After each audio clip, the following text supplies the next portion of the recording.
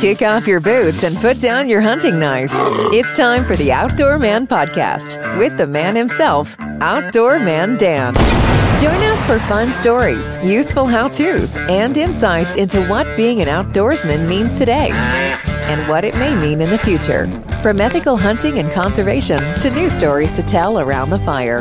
Let's get into today's show with your host, Outdoor Man Dan.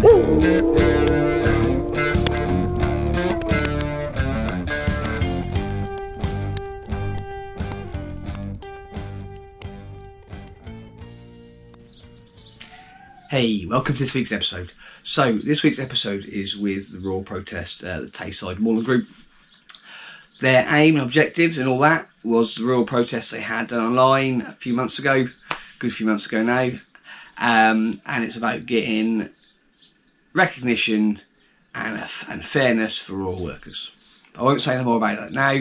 I'll let them explain it a damn sight better than what I can. But before we delve in, don't forget to check out the Outdoor Man merchandise. It's all on Instagram at the moment. It will be on my website eventually, but at the moment it's not. And also, if you want to start your own podcast, maybe you like I don't know, anything. Maybe you think you can do a better job than me, then feel free. Head out to Podbean, use the promo code OutdoorBean, and start recording. Simple, get 10% off. So let's delve in. Cool. Thank you guys for doing this. It's much appreciated. The reason I got in touch was it was actually quite quiet on my end, and I couldn't understand what was going on a little bit with the rural protest. And then today I spoke to a mate of mine up in Inverness, and so I was talking to you guys, and yeah, he said that protest, I didn't really get it. So what's the who, what, whys and whens, really? Okay, so we basically we wanted to have a protest, but with COVID, obviously, we couldn't do a demonstration, which we had originally planned in Holyrood.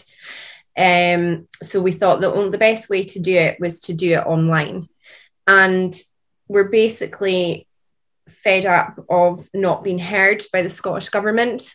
Across the board, there's not much respect towards the rural workers across the board, from farmers, keepers, river gillies, crofters, and so on. I know myself, we invite them out to come and visit and see things firsthand and learn, from the boots on the ground direct, so that they can, when they're making their decisions, they have a more of a balanced view. But there's very few that do come out. And the ones that do come out, we're grateful for, but we do find that we're kind of preaching to the converted, really. So, yeah, I mean, it was for us, I think it was actually, we were a bit nervous as to how it would go, because it was the first ever online protest in the UK. So obviously we were very nervous of how it would go. Would it be a success? And I think it's safe to say that it was. We've seen people from all walks of life who believe in the work that's carried out by these people. There's people that enjoy the countryside. There's businesses that are affected by the work that we do. A lot of their business and trade in these rural areas come from the estates and, local, like rural residents that, whether they live on a farm or on an estate, that, they thrive off of that, plus the tourism that it brings.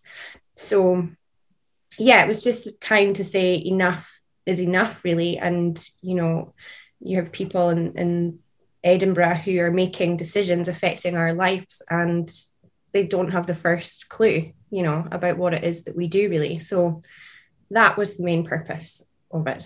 Don't know if anyone else has anything else to add. Well, I would like to add that I think it was successful on a number of points, but I think the main one being that if we had the practical demonstration in Edinburgh and at Holyrood, to a certain extent, they could have closed the doors and just ignored us. With it having been online, we've been able to tag politicians into the posts on the day, in the build-up. And as a result, we've had cross-party acknowledgement, haven't we, Leanne? Mm-hmm.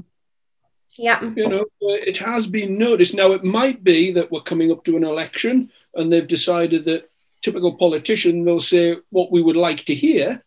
Mm-hmm. I'd like to think not, but we'll have to wait and see on that. But I think possibly we actually got more noticed, strangely enough, being online than if we just stood in the rain outside the door.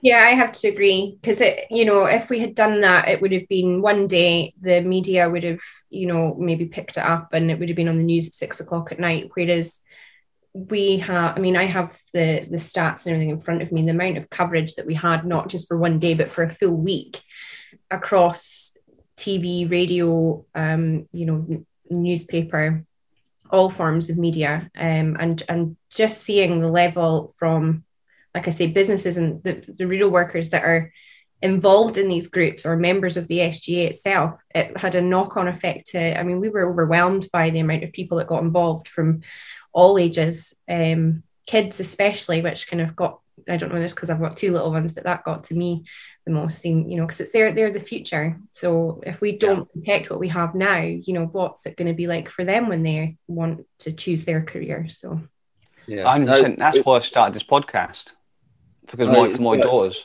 What we've done, it was quite unique as well and quite niche, and it's good to know we're quite capable of doing something like that again on quite a regular basis as well. It's quite easy for us to do, just to get a few videos of keepers' families, farmers' families. It only takes 10 to 20 seconds to get a video in and then post it online.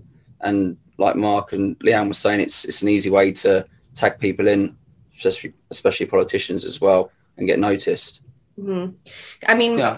We do get rather frustrated that we write to them regularly via email, and you very rarely do you get a response. And if you do, it's most likely a generic "thanks for emailing our," and the TV secretary type thing. Yeah, and you never really get anything back. And like I say, the ones that we would probably get something back from are the ones that believe in what we do and support us anyway. So, it is very frustrating.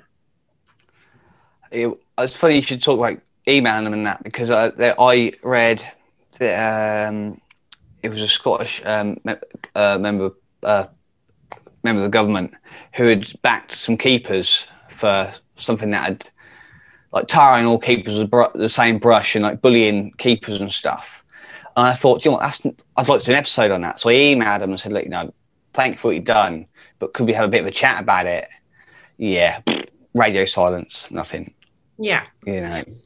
It's a shame, really, because they could do more to push it. But like you said, with elections and everything else, cards get played very close to the chest, and it's a hell of a game.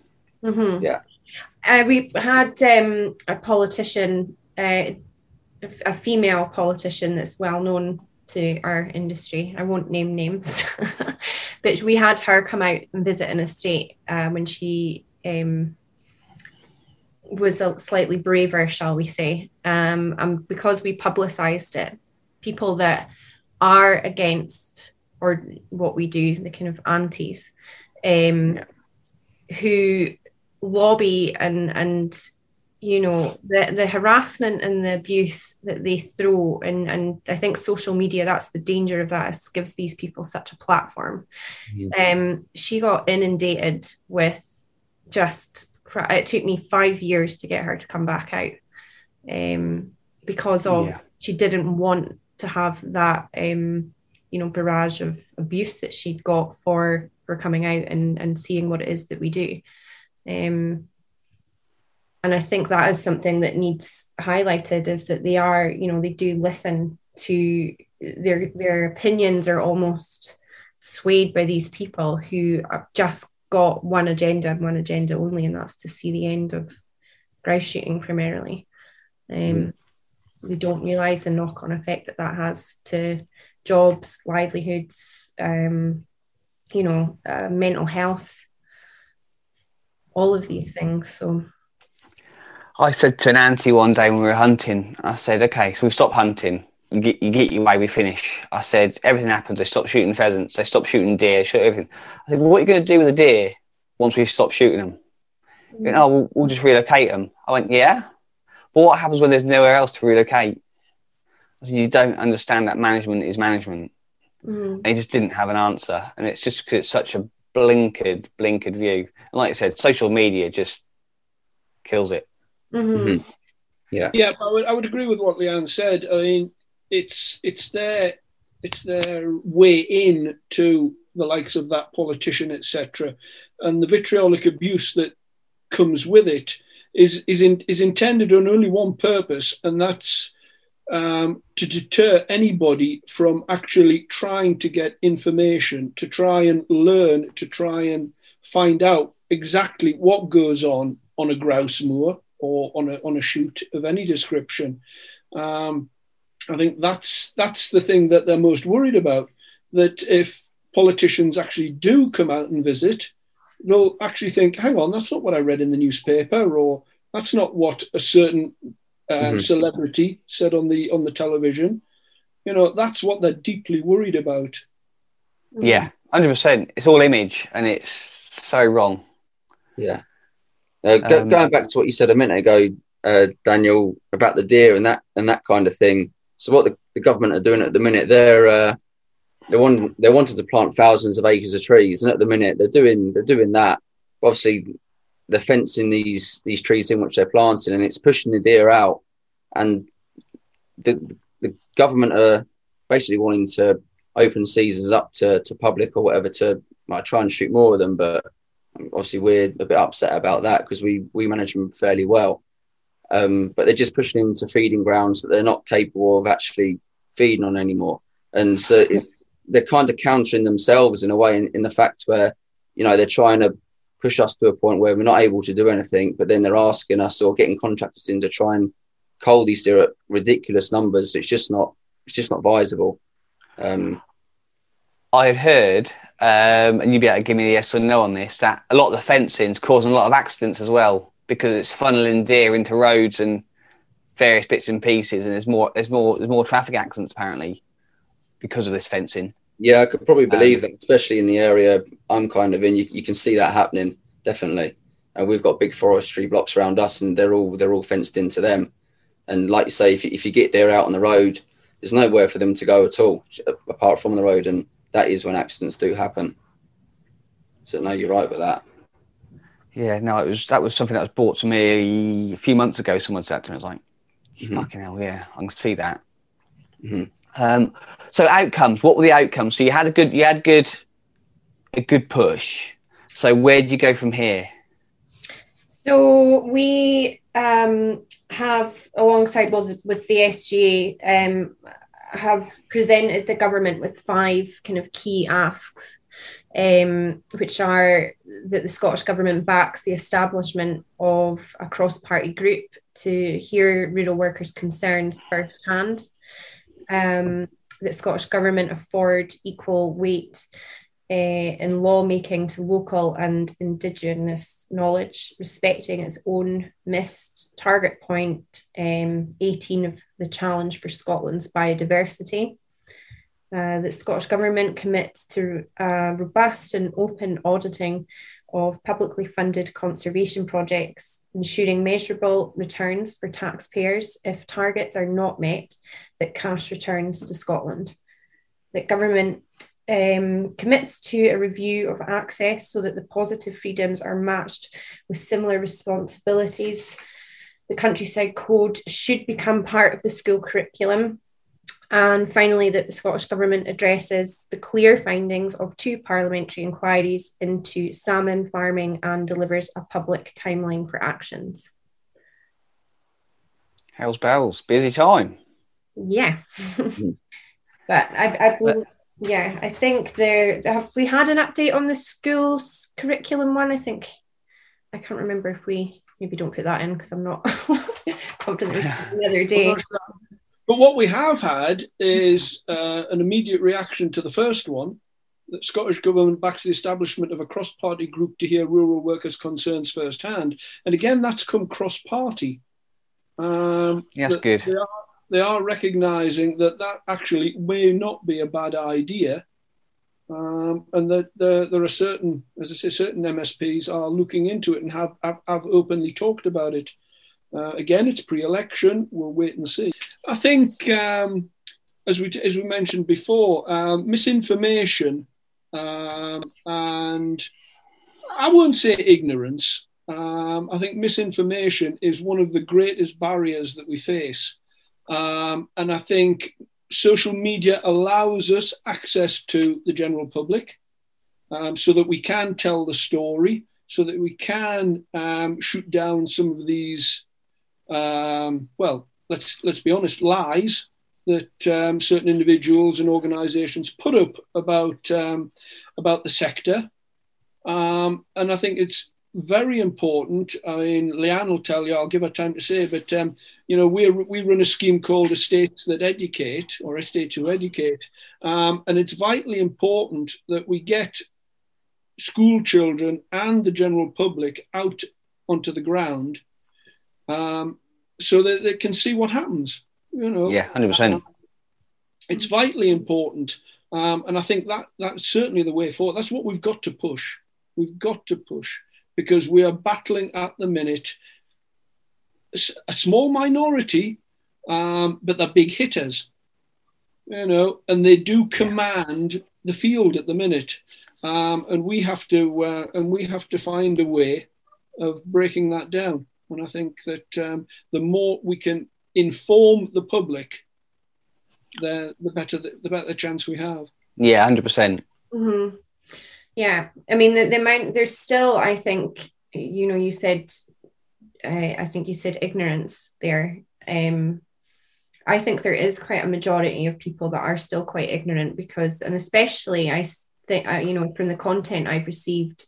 And Alice will be the same for posting, and yourself, Mark, for posting on the pages. The level of disrespect that people have when they are coming out and visiting the countryside with the amount of rubbish that's left behind. We're getting into the better weather now where they'll be out barbecuing and they'll not care if, they leave that behind and it could, put off a wildfire. We get people out walking and, I think, did you put signs up the other day and within 24 hours they were vandalised? Yes, one of our estates did. It was a polite notice. It just simply said, livestock, be aware of livestock. Please keep dogs on leads. And they were torn down within 24 hours. Mm-hmm. The amount of people that they pick up after their dogs and they just leave it in bags and they're either beside the road or hanging in trees, and it's like whose job is that to come and pick up all of these things that you're leaving behind? I saw some tied to a gate the other day. Yeah, nice. So which takes us back to point number 4 in the 5 asks, that the countryside code should become part of the school curriculum. Absolutely. Yeah. That's where it starts. Yeah. If the parents aren't able to or are choosing not to set the example, then it's got to come that way. Mm-hmm. Yeah, transparency. We need to do the right thing, so then they can say, "Well, you're doing this. No, we're not. This is what we're doing, and this is why you've got to do it." Mm-hmm. And unfortunately, and I said this when the ban came in, that a lot of people put their heads in the sand and said it'll go away, and the hunting ban hasn't gone away, and it's only gotten worse for us. Mm. And now we're backpedaling like hell, and I don't know where the end is. I really don't. To be honest, we always seem to be playing catch up. Yeah, 100%. You're absolutely right. It's time that we got together, thought about this, and started pushing so that we were preempting. Mm-hmm. Definitely. Yeah, taking the fight back to them because they've done it to us enough. And we need to post everything, everything needs to be pushed out there. I did an episode on the RSPB and keepers killing birds of prey. That's my favourite topic at the moment.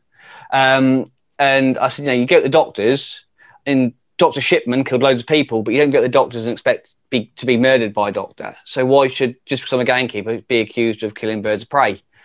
And then literally, I put that episode out, and 2 days later, somebody in Kent shot a buzzard. I'm just like, oh. Unfortunately, there's still a very small minority out there, and can easily unravel the good work that we are trying to do. But times have changed, and I think it's important that people see that. And I do find it really frustrating when you have got, I do see the keepers working hard, and I see the goalposts being constantly moved, and you guys having to jump through every hoop and go through new training and this, that, the next thing. And, it's a constant, they're just always up against something because of these people that have one agenda and one agenda only. And, I think if you didn't have thick skin, like most of us in this group here have, it could be detrimental to your own, life and livelihood. And a lot of people that are in this line of work, it's not a job to them, it's a vacation. They're so passionate about it. And why would they go out to do something so stupid that will, ruin their whole life, family's life, lose their home, their children's home, affect, it doesn't make any sense. I know what that's like personally, because I've had, death threats to my house. I was heavily pregnant, had my face cut out of a newspaper, which was actually nothing to do with my work. It was trying to stop my son's school from closing, and stuck to the front as a raptor persecution. I've never even been on a shoot day, so I don't know what take out a raptor. It's like insane. So these people are they're sad individuals who, and we invite them out. I think it's important to note as well, though, that when one of these incidents does come up, and we in the inner circle know for a fact that 99.9% of the sector, they're not secretly sitting at home or going, oh, good for them, yeah, well done, blah blah blah. And we had an incident here 3 years ago. If those keepers from the estates in my group could have got hold of that guy, they'd have strung him up themselves. They were all for the fact that he was going to get locked up. They were going to throw away the key, and they were absolutely furious when he walked from court. They wanted to see an example made. And I said it before as well. Bosses aren't going to pay your court bills now, and they're not going to stand behind you, because when that advert goes in the Shooting Times or wherever it goes nowadays, there's 300 blokes applying for it. It's not hard to fill a pair of shoes anymore in this job. So why would you sacrifice your job on it? Yeah, but with vicarious liability too, the landowner is essentially can be done too, right? Yeah. It's got to be down the line. Yeah. I also want to say as well, I don't think that the Scottish government appreciate or a lot of people maybe aren't in the know of just how much private money actually benefits the public in so many ways, from tick management, protecting them from, Lyme disease when they're out walking or mountain biking or whatever it is that they're doing. And, if there is a wildfire, it's these guys and their kit and their training and their knowledge that's, it's not government funded that's doing these things. It's private money. And we've got less than a minute left, so I'm going to say thank you very much again.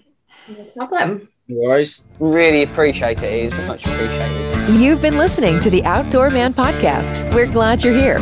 We'd love to connect with you on social media. Find us on Twitter at Podcast Outdoor, on Instagram, Outdoor_Man_podcast, on Facebook, Outdoor Man Podcast, and you can even reach us by email, dan@outdoorman.uk. Let us know your outdoor questions, and be sure to tag us when you're outside living your best life. Until next time, be the example.